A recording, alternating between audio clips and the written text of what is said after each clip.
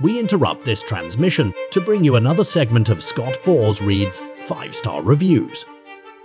At a time to fly, aviation nerds unite. Oh, boy.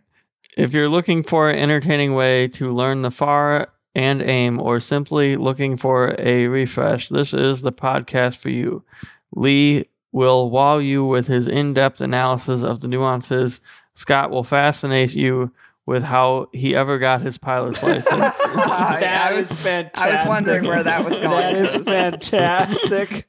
I can do it too. Comment. Robert keeps the boat from straying off course. Well done, boys. It got me through my PP license.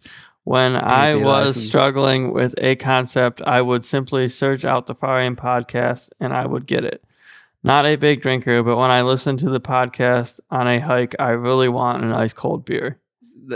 If there's anything we can do for the world, it's to encourage people to drink more alcoholism. Yeah. That's I would like to piggyback on that and say that Scott is actually a very good pilot. Right. He put, Scott, he can put minimal effort into anything and be like awesome at it. Awesome job. Just like running. He runs once a week and then we run half marathons together. So I don't have to put a lot of effort in. No. Minimal effort. Right. I go on walks in the morning now in Florida.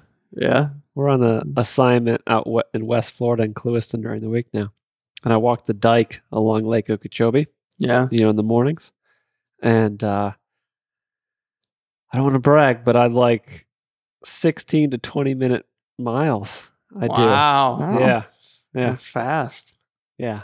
You gotta slow down. I know. Well, my watch tells me sometimes like heart rate's abnormally high during your exercise periods. My iWatch sometimes tone it down. Yeah. It'll give me an alert. Say, "Whoa, what are you doing? Time You're going a little crazy. to take a break." And yeah, it's pretty. Yeah.